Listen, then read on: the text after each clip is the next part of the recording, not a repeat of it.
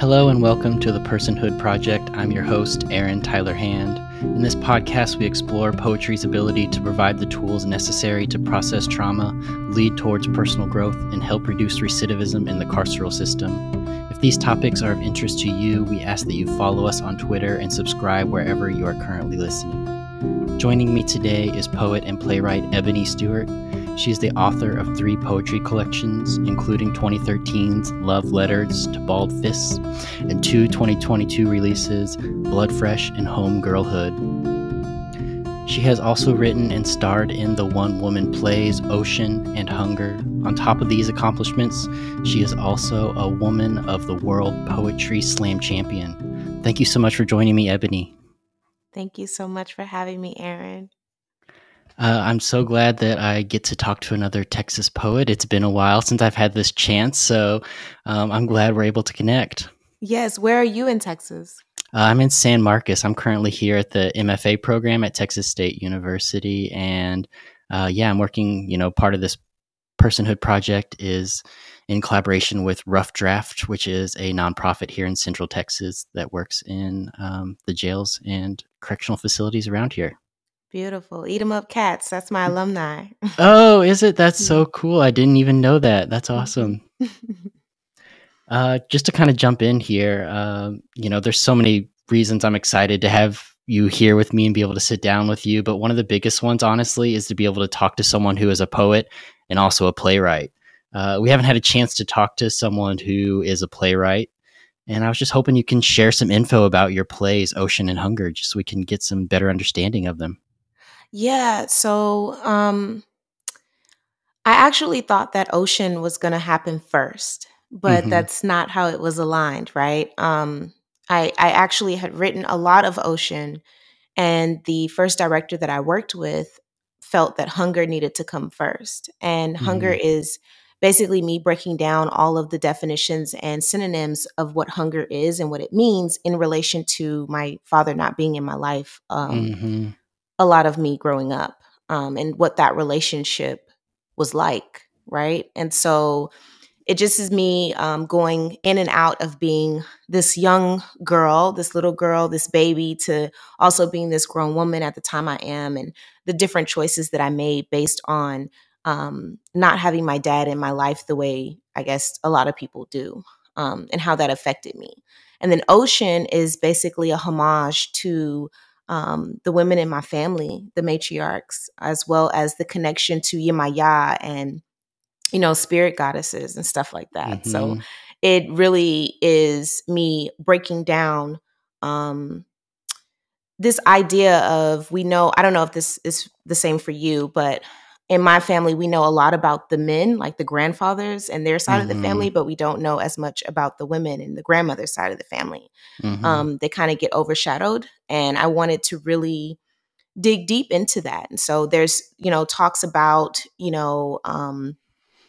different bloodlines and things that women go through with their menstrual cycles and, ability to have children, reproduction, and then also what does it mean to be a tomboy, and how do I get to change or look at that and be my own woman as well. So, yeah, that's so fascinating. Yeah, so I do something similar kind of with my poetry. At least I am, like, right now I'm investigating more kind of like the background of where my mother came from. Like, her family history comes from like the Ozark region of the United States. So I've been doing a lot of reading on like Ozark folklore and just like all these like smaller things from the region that, like, similar idea that you were talking about with Ocean is like, I just want to investigate this side of things that is often overlooked. And it's just something that, through the research, you can find a deeper connection to your own family, which is cool, which maybe is something you could speak on. And in writing and being in Ocean, did you find that deeper connection with the women in your family? Yeah, there's a lot of things that I learned, and I have to take the good with the bad, right? There's certain stuff exactly. that I'm now like wanting to undo, but in that investigation and digging, it really revealed a lot to me about mother hunger, and even just like, sister wounds, and like how these women have come to be and how that has affected their mothering ways and or not, right? And so it really has made me look at, okay, am I a woman that is allowing myself to be loved? Because that kept coming up for me while I was working on that piece too. And I can only imagine that a lot of it has to do with the ways that these women have been in survival mode. And so I don't know if that's the same for your mom too, but giving a lot of grace, but then also just being like, I got to call this out, Yeah, totally. I mean, I think that's part of growth is you have to take the good with the bad. You have to Yeah. fully sit down with both of it and just, spend time thinking about and trying to rectify the wrongs, but also accept the goods and, kind of work with them both. So I think that's very important work. Yeah. Thank you. Kind of based off of that, this is kind of one of my favorite questions to ask guests on the show. And it's, this is the first time I get to talk to a playwright. So, or someone who's written plays and poetry, but, would you speak on the process, kind of like the differences between writing poems or sitting down to write a play and kind of like how your mind kind of bounces between the two? Something I've asked to people who write nonfiction or memoir or people who write fiction and poetry. I just like to think about like how our brains can kind of compartmentalize these different mediums and write them. Yeah. I like the word compartmentalizing because, poetry, I feel like kind of stays in a pocket if you let Mm-hmm. it, right? It stays in a pocket. And me, I grew up, I shouldn't say grew up, but I came up in this era of like slam poetry. And so there's a Mm-hmm. certain time constraint that comes with that too. So you can't like go crazy with your writing and you can't say too much. But you want to be concise and you want to be clear and you want to have punches and you want to, get to the point basically. Yeah. Whereas like playwriting, I feel like it takes long walks. It might come back around. You might leave and go here, and then there might be a through line to come back to. Mm-hmm. There might be more areas where you can really flesh that idea out. It's not to say that there aren't any time constraints and that you don't have to be concise, but I think that there's a richness that can happen with playwriting. That is just different, right? And more full and fulfilling with playwriting than poetry. However, I absolutely adore both of them because I think they've both been a challenge for me Oh, actually. yeah.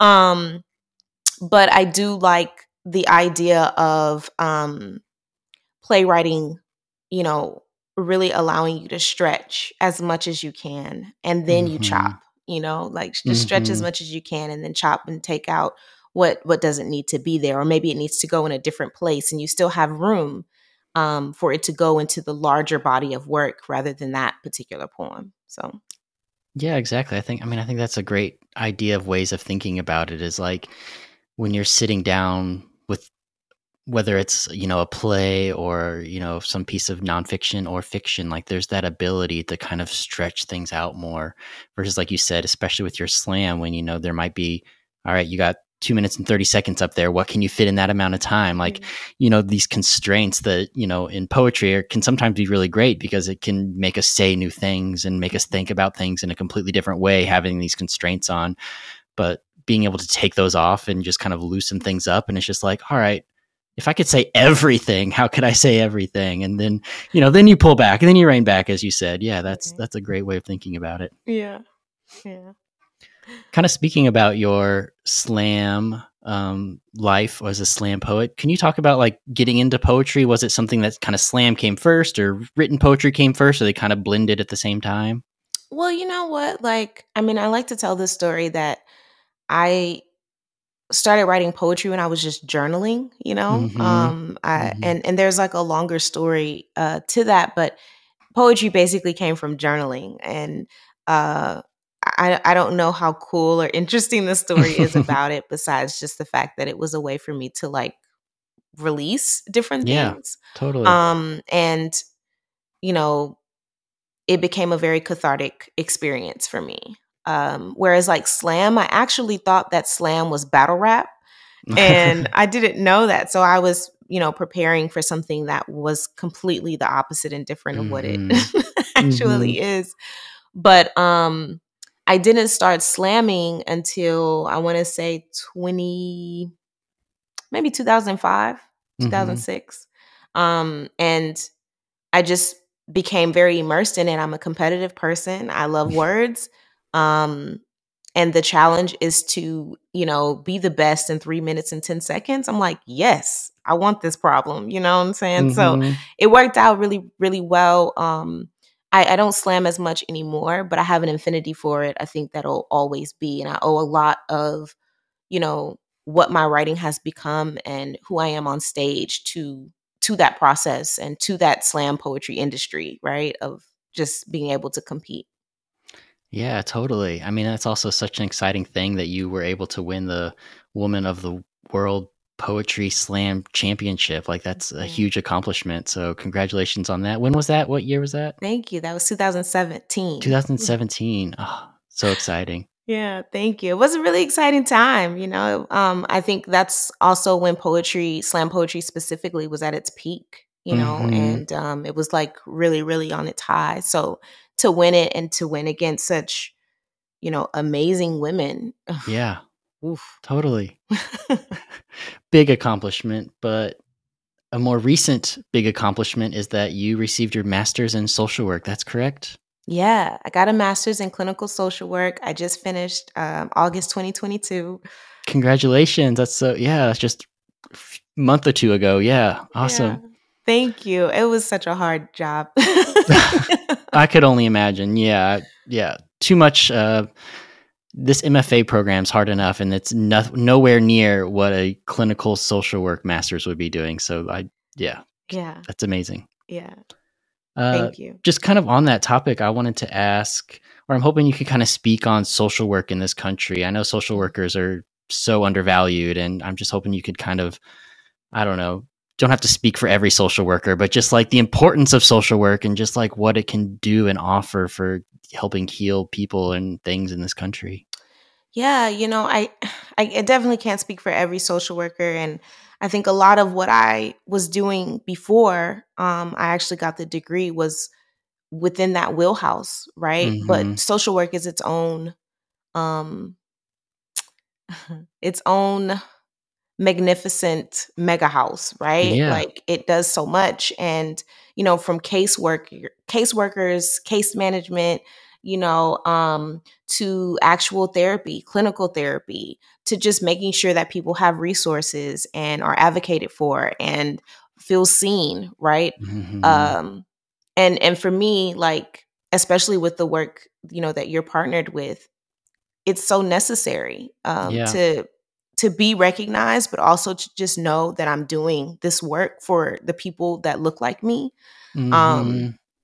or that I can most relate to is really, really important. And that's not to say that other people besides Black and Brown people don't need, social work services, but we are the majority that do need them. You know what I mean? Yeah, And so I definitely. really appreciate being able to, just offer, a little bit of sunshine or a little bit more resilience to Yes. the toolbox that they already have. So social workers do so much. I don't even know if I have all of the language, yeah.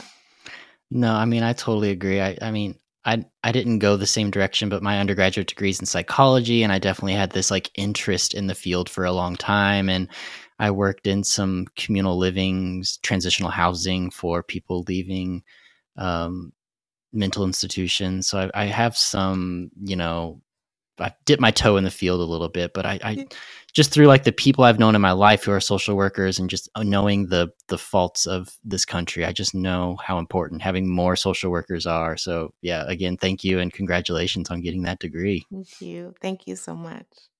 Um, I was hoping kind of to tie it back into poetry. Are there aspects of what you hope to accomplish with social work that you kind of have been working with your poetry, whether it's kind of like topics you're touching on or anything like that?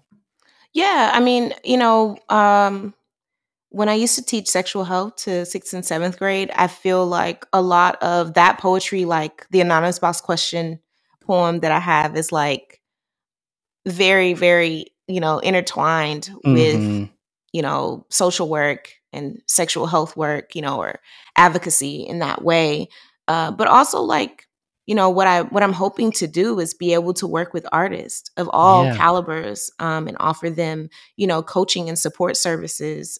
So that's my big goal and dream. And it's not been done that way before. And so sometimes you meet, people who kind of like want to limit you based on what they can't imagine. And so I just don't have any time for that. But I do think that, my work is speaking to the people that I want to work with.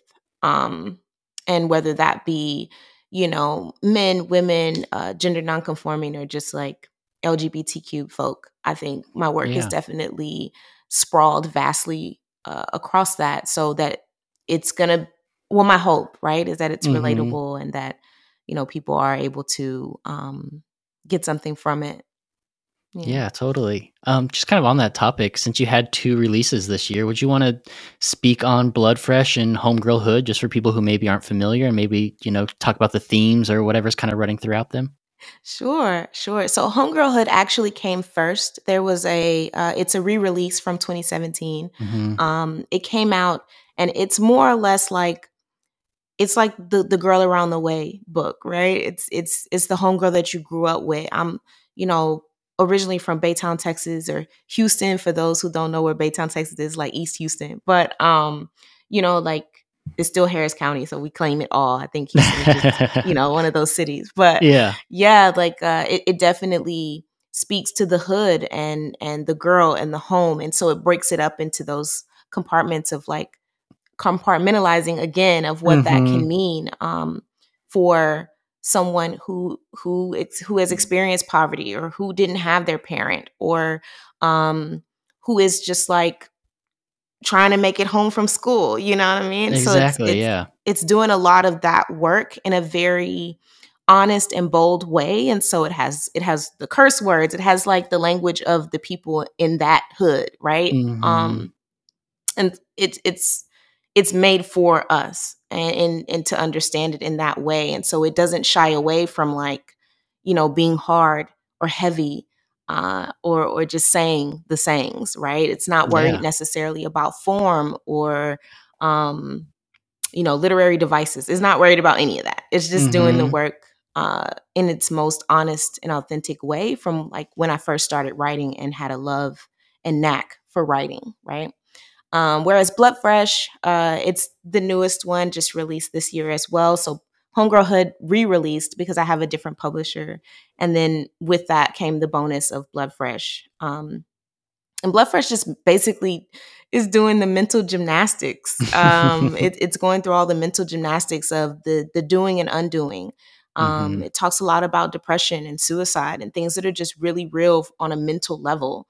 It also does this really interesting thing that I didn't really notice it until I read it, but I tried to incorporate so much from the cover into the book, but the book was written first and then the cover came after. So anything that you see about like how you look at the cover, if ever you look at the cover, it's got like these snakes, and so snakes on it wrapped around these legs, and so that is a symbolization of like, or symbolizes assault, sexual assault, rape, stuff like that. And so it just goes through when someone isn't well but wants to be, right? And it I guess basically is a mature response to homegirlhood, a more mature, well thought out response to homegirlhood, but still just really trying to figure it out, really wanting to get it right, rather than it doesn't matter if I get it right, which is what homegirlhood is. Like Homegirlhood was the raw version. It's like, this needs to be said, and it doesn't need to be said in this formal kind of way. It just, this needs to come out kind of thing. Versus Bloodfresh is like, all right, let me sit down and let me put this together for you. And that totally makes sense. Yeah. Thank you. In reading a little bit about Bloodfresh, or in reading Bloodfresh, I should say, it seems like you're kind of trying to reclaim a narrative a little bit in there. And I'm hoping you can speak on the power of poetry as a tool to kind of reclaim your own narrative. Because obviously you do poetry, you do playwriting, but just poetry as a tool to kind of reclaim someone's narrative. Yeah.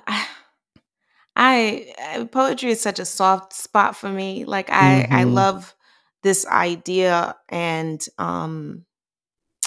reach in reaching and reaching for myself. Because I feel like that's how I would describe poetry. Like, I'm writing and maybe people will get it, maybe people will understand it, but I'm really reaching for myself.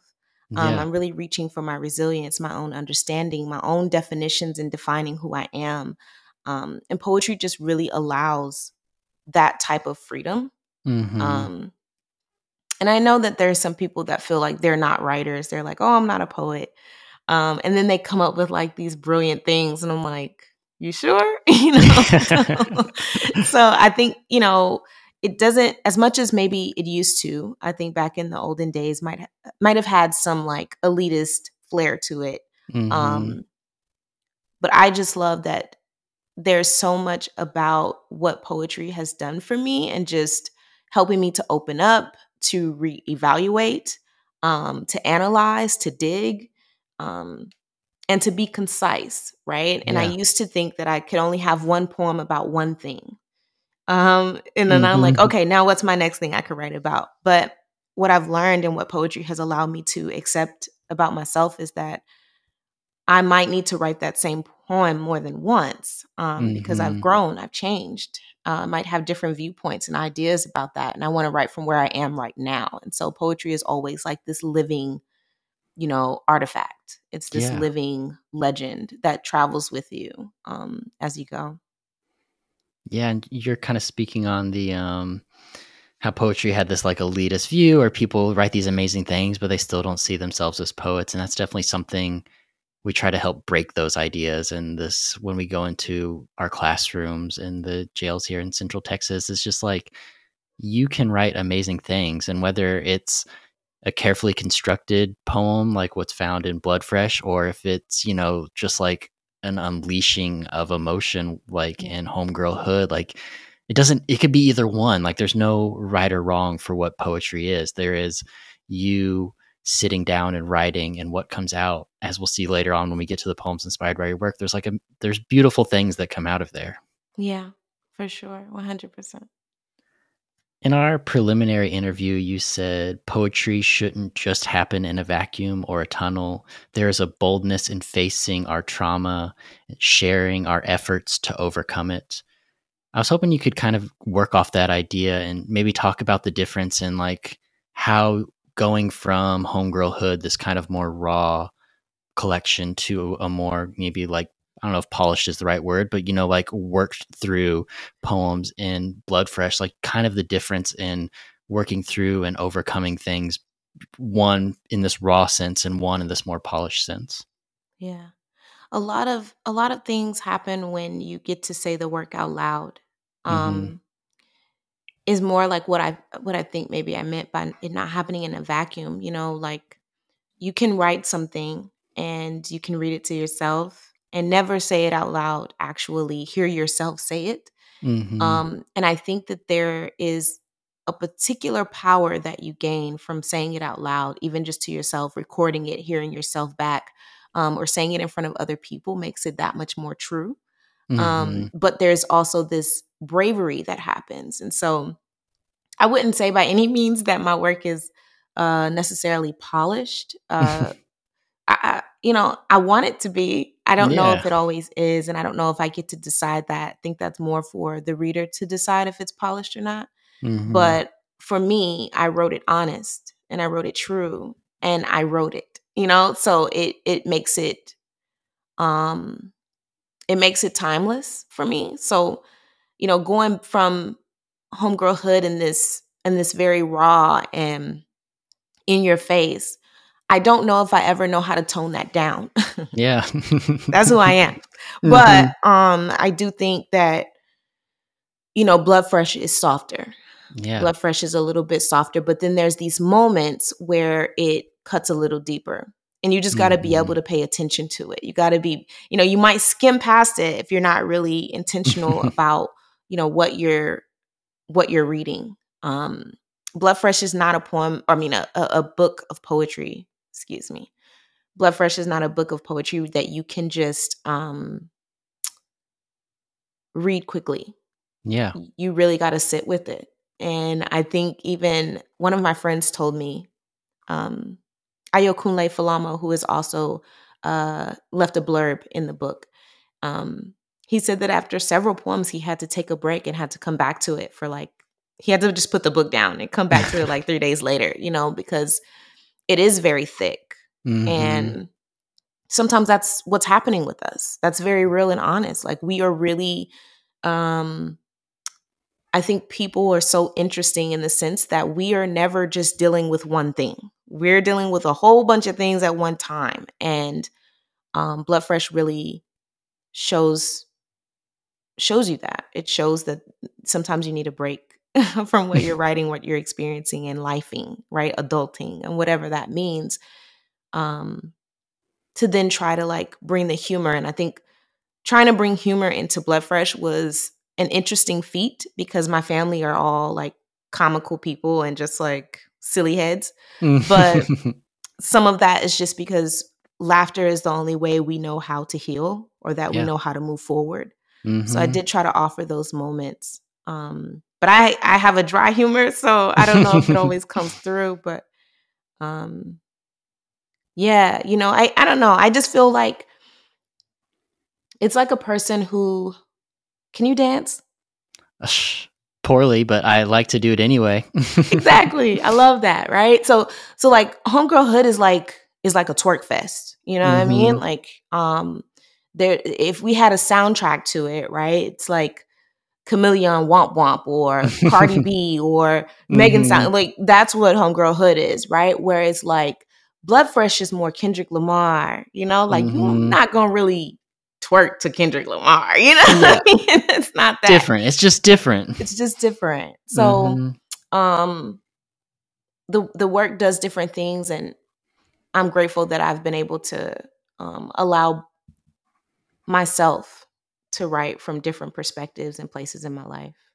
Yeah, that's beautiful to think about. I mean, it's kind of like a healthy way of, again, kind of going back to this word that just keeps popping up, compartmentalizing things. Like not everything you write has to be Cardi B's Up, it doesn't have to be that banger, like it could be the Kendrick Lamar, it could be the Mr. Morale, which is like a completely confessional kind of thing. There's different worlds, and it's okay to be in both at the same time. Like you don't have to just go in one or the other. Right. Yeah. It seems like a perfect place to kind of transition to the second part of our podcast here. So for those who are first-time listeners, in the second part of the podcast, we look at Ebony's poems and then the poems inspired by her work. So we take Ebony's work as well as a poet profile into our classrooms in Central Texas at the correctional facilities, and we teach on her work or whoever we are talking to for that month. So this month we took Ebony's work to both the Hays County Correctional Facility and the Travis County Correctional Facilities. We have classrooms at both of those. So Ebony, if you would read Today Must Be, and then we could talk about that poem, that'd be amazing. Yeah, absolutely. Today must be act a fool day, break your girlfriend's heart day, don't answer the phone day, don't call back day, broken promises day, I said I love you, but I didn't mean it day, fuck boy day, I say things I don't mean day, I say things I don't mean so I can get what I want day, say one thing but mean another day, avoid life making decisions day, ruin my day, ruin my life day, I don't need you but I want you day. I say your name when you're not around. Day. Thank you. That humor comes out in that one, I think, so well. So I'm glad you touched on that topic before we got into this poem. Yeah. Yeah.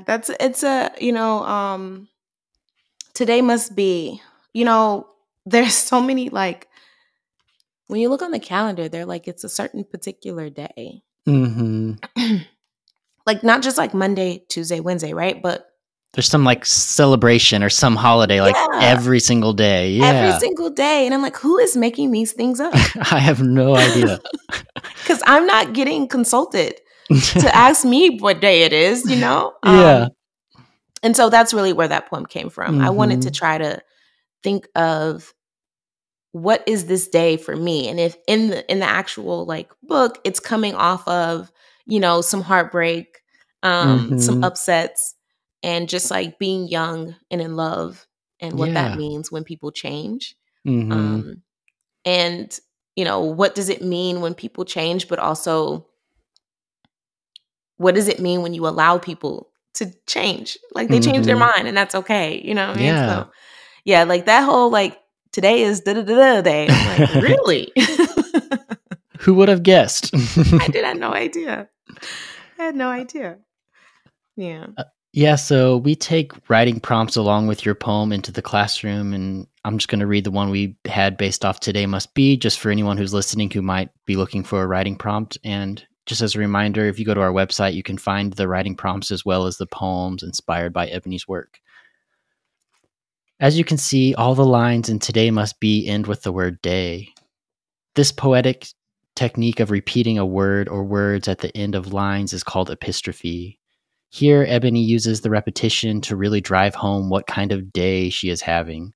By using it over and over, the reader feels a ramping up of tension that builds onto the emotions of the poem about her not very good day.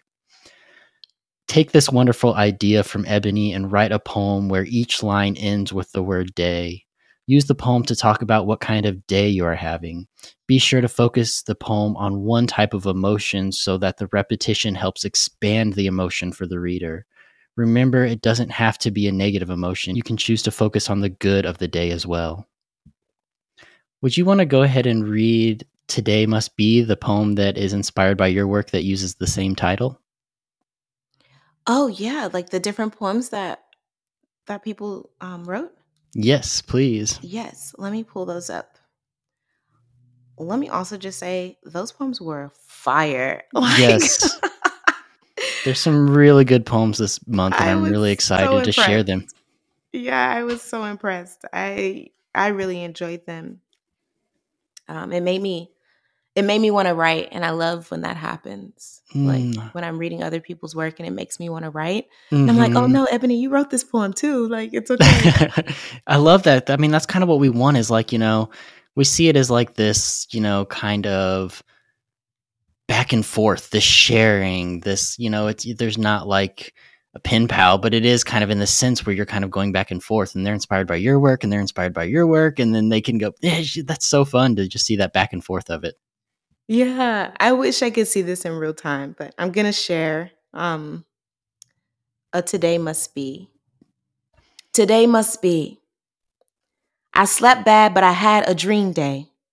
I feel gracious day, cool, calm, and collective day, opportunity day, take a super stiff shot day, go to class in my icy whites day, pop my collar day, call my worrisome baby mama day, have a cool conversation with my kids day, baby mama drama day, bitch don't kill my vibe day, the world is mine's day, shake the haters off day, somebody's birthday, pull them bands out and play day, make it rain day. I see you looking with your looking ass day. Slap that ass day. Fake love day. Give her the world day. Pick the world up and drop it on your fucking head day. The glass is half full, half empty day. Find the good in the bad day. Fuck you, but have a nice day. It's so good. I loved this poem, and just hearing you read it just added a whole other element to it. And I'm sure they're definitely going to appreciate here. And yeah, I don't know, just you're, having a slam poet world champion there reading that poem, you just added a whole nother aspect to it. Yeah, I hope I'm doing these poems justice. I want to just say about that poem though, like I loved how fun it was, how honest, but then also, that little bit of grace. It offered like Mm-hmm. a little bit of grace. And it had manners, right? Like I love this poem. Like it's so good and Yeah, playful. Yeah. I love the playfulness of it as well, and just how like authentic it felt to someone's voice. They didn't, oftentimes when you're working with a first time writer or something like that, they'll be like, "Oh, I have to speak in proper white English," something Right. like that. They were like, "No, this is my day, and I'm using my voice, and I'm being 100% real with it," and it worked out so well. Yeah, I mean, the icy whites day is like I need more of those days actually. I need to go to class in my icy whites. I should have did that more when I was in school. Damn. Yeah, I mean, I'm just thinking about the power of this poem is like almost optimistic and just like beautiful in the sense that, these people aren't in the most fortunate situations right now where they're, stuck in a carceral system. Yeah. But this poet still was like, I'm going to focus on the good. I want to focus on those beautiful days. I want to focus on those days where I shake off the haters and where Yeah. we're celebrating somebody's birthdays and Mhm. we're pulling out the bands, like just all of these things when it's just like okay to just let yourself be happy in a time when, the world might not be or trying to make you less happy. Yeah, and in that, right, like, is the memory of Mhm. what was and what they're Mhm. like what you're saying also, like, of the hope of what still could be.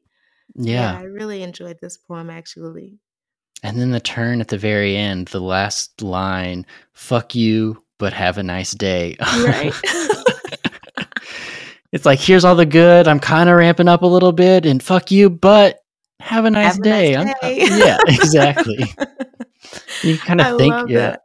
Yeah, kind of think of the emotions of especially being in a place where, there's so much like authority figures over you all the time where, so many times they've probably wanted to say like, fuck you, but, they have to treat these people with respect who are Right, above them for, right, a number of reasons. So it's just like having that emotion out like, fuck you, but have a nice day. It's just like, right, oh, such a right. perfect like cherry on top of this poem. For sure, and I wonder if this person is, like, from the South or Southern, because it's almost giving me that, like, bless your heart, Oh, on the yes, end of it. exactly. It has that same bless your heart feeling to it. Hmm. Yeah, it's really honest, and I admire when people are honest and speak in their own voice, Hmm. and don't change. I would prefer it if people stay current in their own voice of what they feel comfortable with. I totally agree. I mean, that's definitely something I try to pull into the classroom is just like, how can you represent yourself? And like, the people I try to bring on this podcast, I try to have, a variety of backgrounds. So, some people eventually will find someone who kind of relates to them or might have like a voice similar to theirs or a history similar to theirs, some sort of background similar to theirs. And, I want them to see how people are using their authentic voices in poetry right now because a lot of people's history with poetry is reading something in high school that they had no connection to at all. And then Yeah, that's what they think poetry has to be stuck at. So it's like, how can we show them an Ebony Stewart poem and then they write this amazing poem? Things like that where they're like, right. okay, I feel comfortable putting my real voice out there. Yeah, yeah. This next one is entitled "A Good Day." Today is a good day. I woke up today. I went to work today. I got paid today. I spent time with my kids today. I made it back home safe today. So the next day, I get to repeat today. I must say, today was a good day. Are you kidding me? Yeah. That repetition, bringing the "a good day" back at the very end of the poem, tying it into the first line, tying it into the title. It's Yeah, just people, I mean, don't realize like how much or how well they can write. Just like you were saying earlier, like they have this idea of like poetry this thing or poetry's that thing. What I write is just, whatever. But like, sitting down to write a poem, this person wrote something beautiful and just like it does these beautiful things in it. yeah. It's so beautiful, and I do admire the cleverness of today. They Mm-hmm. made a choice. They could have just said day, but they said today. And so Mm-hmm. that does something different too, right? Um that it's not like a I don't know, holiday, right? It's Yeah. more like no, just today. Just Mm-hmm. focused on today. And then reminds you that they get to make it back home safe Yeah. so that they can repeat today, which also says to me that, you know, they don't mind that they have to do some of these things in their Mm-hmm. survival, right? They don't mind that things are repetitious. It's like Yeah. sometimes there is comfort in, you know, the repetition of our lives. You know, Mm-hmm. we are religiously doing things and comfortable with the repetitive factors. So yeah, this Yeah, I poem mean, had so much hope. there is a hope in the repetition. It's almost like, kind of creating this religious, what's the word I'm looking for? It's like this ritual. It's almost like creating this ritual with your day to day, and just being able to see the precious of the day to day is like such a beautiful thing, especially in something that's 2, 4, 6. It's only 8-line poem, but yet it still encapsulates so much within this short amount of writing. Yeah. And I want to say, like, also, uh, I wish I could write 8 lines and it'd be this good, you know? Like, Yeah. I wish I could write 8 lines and it'd be this good. I had the same conversation with Jason B. Crawford a couple months ago. They had that same sentiment, and we were talking, and it was like, how do I sit down and write a short poem that's good? Every time I sit down, it's like I got to spill out so many lines to get to somewhere. And these poets, they can sit down and just write these beautiful short poems, whether it's an 8-line like this one. We've seen some shorter ones in the past, but there's so much talent in being able to sit down and write an 8-line poem and have it be so well done that hopefully hopefully they listen to this episode and they hear us gushing and they're like, okay, yeah, I can write a short poem. Yeah. I know what I'm doing, because they can. It's there. Proof is on the paper. For sure. Would you want to read your other poem, Fear, for us, please? Sure. So this is Fear. I am asked to write about the birth of my demons, to tell how fear was born, the way it came into existence. I struggle myself to ink, strike through words, crumble 100 pages with fear written all over them, leaving me waist deep in torture. Flood my body with every story that has ever tried to consume me. Fear must have been born like this. And tremble and strange sounds must be a belly's echo with muffled screams slung all around. Must be an artist. Must be an international student relearning everything that couldn't make its way across an ocean. Must be an island. Must be lonely, growing lusciously. Must have grown fangs and thorns and vines. Must have wrapped itself in everything hard and hurt. Must have strangled love until its eyes popped out. Fear. Must be blind and touching everything. Must have 8 arms and 3 heads. Must be a monster mating with itself multiple times until it became a forest, a continent, a whole person, a place to live. Fear must have a stubborn heart. Must thump stress, speak creep. Must haunt your dreams, your goals, your happiness. Fear be a bottom feeder. Must scrape every last bit of hope from your feet. Must keep you stuck and graduated hater. Yeah, fear. Must be a cowboy roping, hanging. Must be a gangster with a machine gun. Must be a police officer with an empty weapon after emptying his weapon inside the soul of a black body. It must be a black mother's home with all these unarmed black bodies walking around. Fear. Must be a nigga. And everybody want to be a nigga, but don't nobody want to be a nigga. Shots fired. Yeah, shots fired. Yeah, fear. Must be Bommy, called beauty and exotic. The only person of color in the whole room. Must be the revolution untelevised. Must be a man calling out another man when misogyny forces its way into his mouth. Fear must be coming out but still having to pretend to be someone else. Must be a body in transition. Must be permission for 2 women to kiss in public, for 2 men to hold hands. Fear must be given. Must be a law. Must be in place to save the human race. Quote, the universe wrote fiction in us, and it's called fear. And I'm not saying I'm ashamed. I don't even want to be brave. I just don't want to be afraid of being who I am, but fear is the part of me I know the most. Therefore, I think I'm free, but am I really? Fear is who we loving, sexing, and paying our tithes to. Yes, fear is a God, a religion, who we pray to and believe in. Fear mustn't be uttered, admitted, or claimed to have faith in. Fear must just be who fear be and how fear came about. Amazing. Thank you so much for reading. It's such a treat having this, kind of intimate poetry reading from you. Again, you're so talented, and the way just being able to hear this poem from your voice was. Thank you. That poem in particular, and I don't know if other people need to hear this, but I don't always read it how it's placed on the page. Mm-hmm. Because it's a poem that I've now shared, on the stage. And so the stage to the page for me can often change, and I like to do what Yeah. I want because it's still my poem. Mm-hmm. And I know how I want it to sound rather than how I want it to be read. And so Yeah. I didn't read it exactly how it is on the page, but Oh, I mean, yeah. I'm sitting here reading along, and I notice, you might miss a word. I wouldn't say miss. You would skip a word here and there, and you would maybe skip a line or something. But Yeah.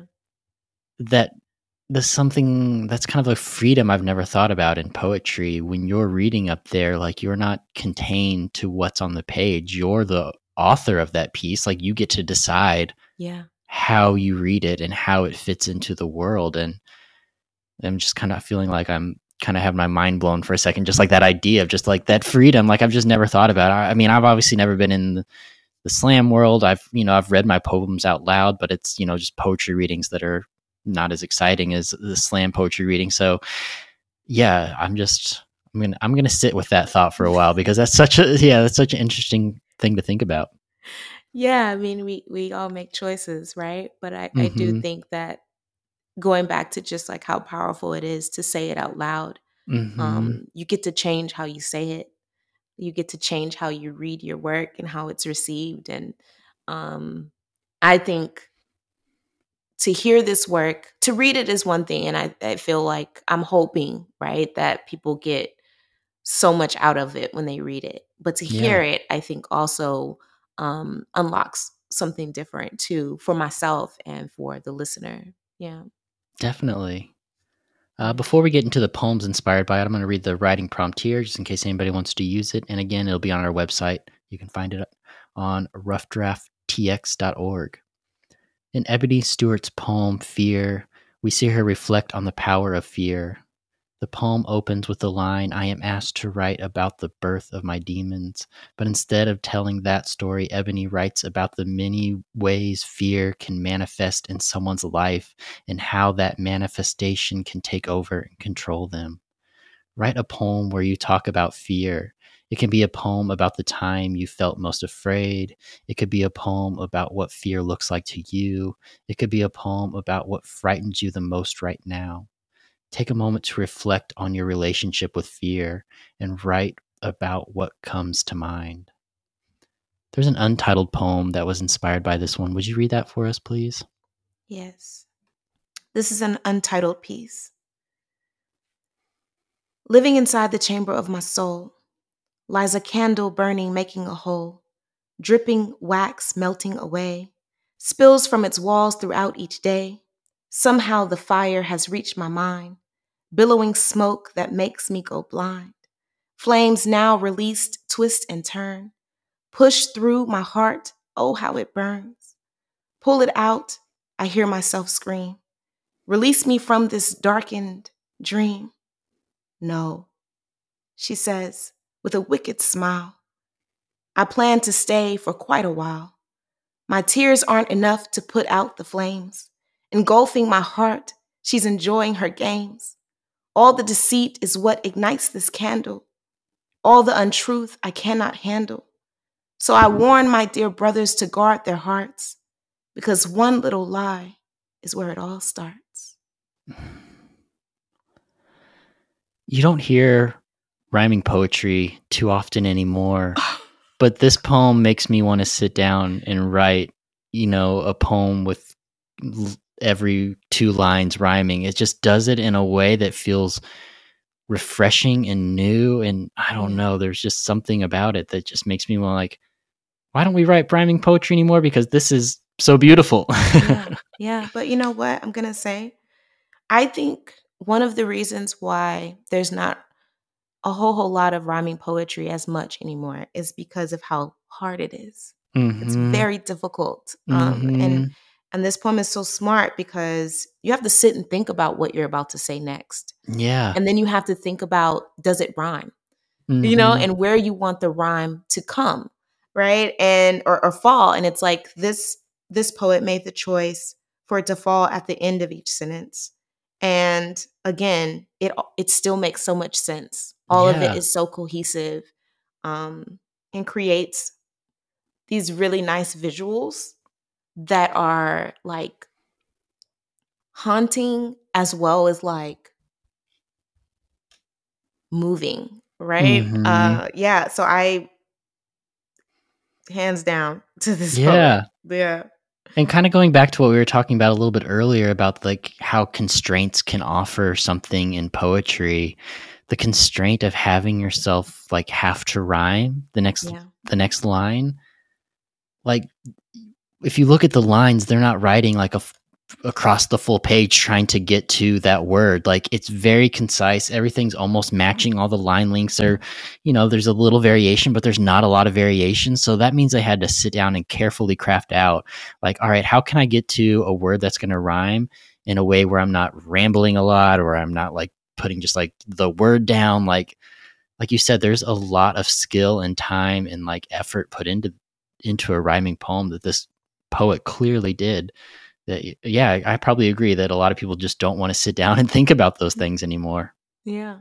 Yeah. And I mean all of the rhyming words at the end again go back to the forementioned line and Mm-hmm. kind of, tie everything in together.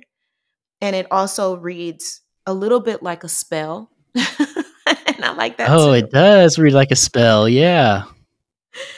It reads a little bit like a spell. And so I admire that, you know, um, that witchiness of it. Mm-hmm. Yeah, I do. I like that. And it almost has like this moral at the end. So I warn my dear brothers to guard their hearts because one little lie is where it all starts. Like it almost feels like, they kind of give this witchy spell and then the last incantation is like what's going to happen if, it doesn't work. Like it just, Yeah.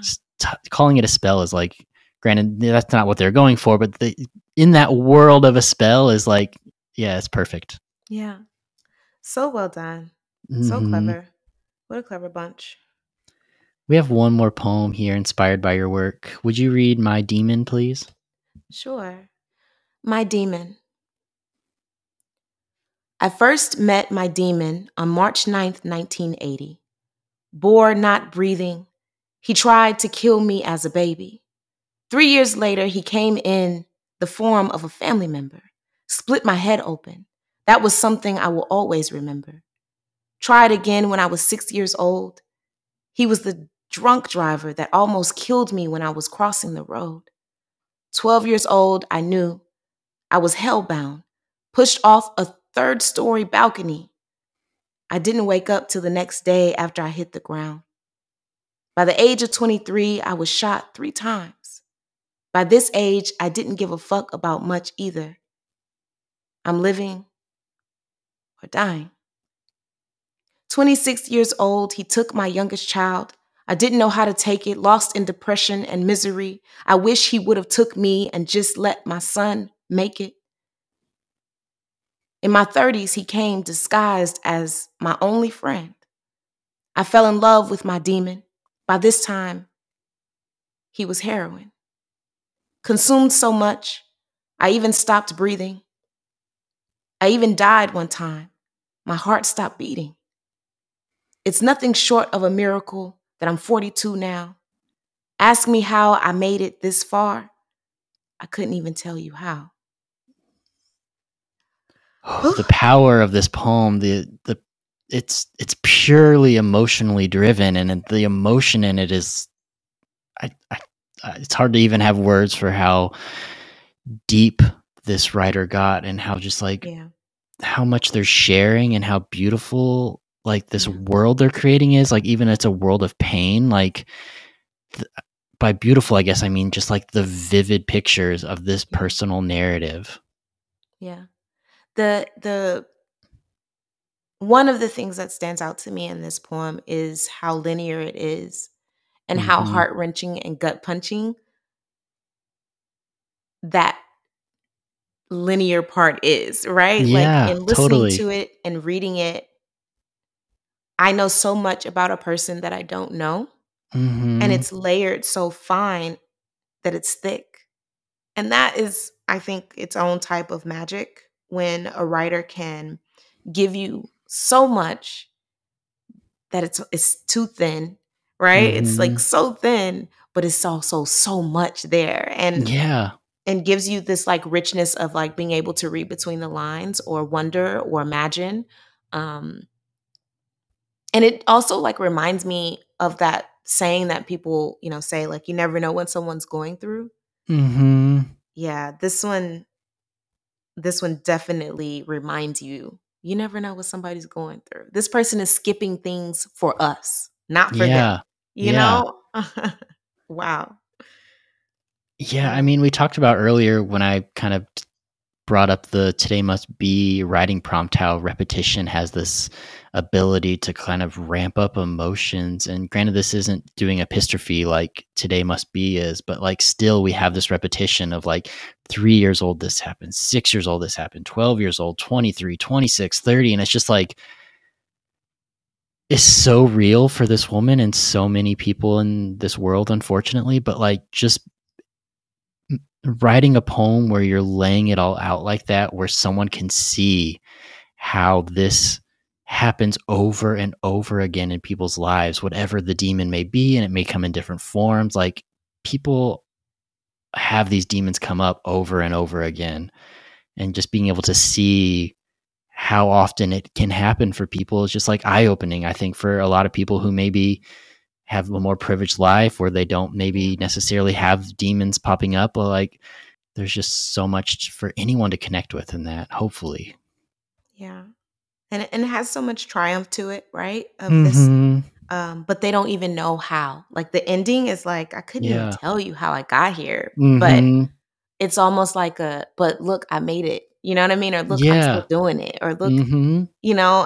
and all of the things that they've had to survive and still having that, I can't tell you how I got here. You know what I mean? But I'm here. Yeah. Um, yeah, it's just something so sincere about that Mm-hmm. last line for me. Yeah. It wasn't trying to tie it up neatly. It wasn't trying to have this like bow at the ending. It's Yeah. like, I can't tell you how I got here, but there's this feeling of like, I'm thankful I'm still here. Like I'm still the fighter. I'm still battling. I'm still winning Yeah. this war with these demons. Yeah, totally. Yeah. Ooh, And just these kind of going back people. to what we were talking about with the other one too, we get these rhymes. It's a different kind of rhyme though, where the last poem had the rhyme at the end of each word. Like this one, we see a lot of internal rhyme through the stanzas, to where it's kind of typically, but doesn't always happen, where the last word of each stanza rhymes with a word somewhere earlier in the Oh, stanza. sure. Like in the second one, we have member in the middle of the second line, and then remember as the last word. And then we have it popping up again, heroin on the last word, and then friend, we get that rhyme. There's just, in the next stanza, we get breathing and beating, and it's just kind of like something about these rhymes that are help driving it. And again, it's like, how did this poet stay within this world and stay within this kind of confessional and creating this world while at the same time Mm. keeping up with this, rhyme scheme? Like that is a talent to be able to do Mhm. that. This poem is, the first time I read it or I heard it read, it was one of those things like, this needs to be published. Like Yeah, how can we get this poem published? Because this is doing so much more on the line level, on the confessional level, than I've seen so many published poems doing. for sure, for sure. And it when you bring about like the certain words and lines that are rhyming or where they're placed, I Mm-hmm. was thinking when I was reading this, and I don't know if I necessarily did it justice, but I was thinking about an inhale and an exhale. Oh Like yeah. the lines are rhyming or the words are rhyming on one of those points of an inhale or an Mm-hmm. exhale. And Mm-hmm. again, just goes back to, you know, like Yeah. this release. And I think this Uh-huh. is what's happening for this poet. I just needed to write this. I just needed to say this, and now I'm relieved, right? Yeah. Yeah. Very I, well I done. totally see that, like inhale where it's like a little bit of anxiety, then you're letting it go. Yeah. And it kind of mimics how, I mean, granted, they say I couldn't even tell you how they've made it this far, but I guarantee this breathing, this going in and out, this like taking this moment to be like, all right, let me reflect on things. Let me think about things. Yeah. Let me work through it. Like being able to take that moment of time to take that inhale, take that exhale. It's helped. I guarantee that's been part of the helping, and just seeing that reflected in the way it's written is so powerful. Yeah, for sure.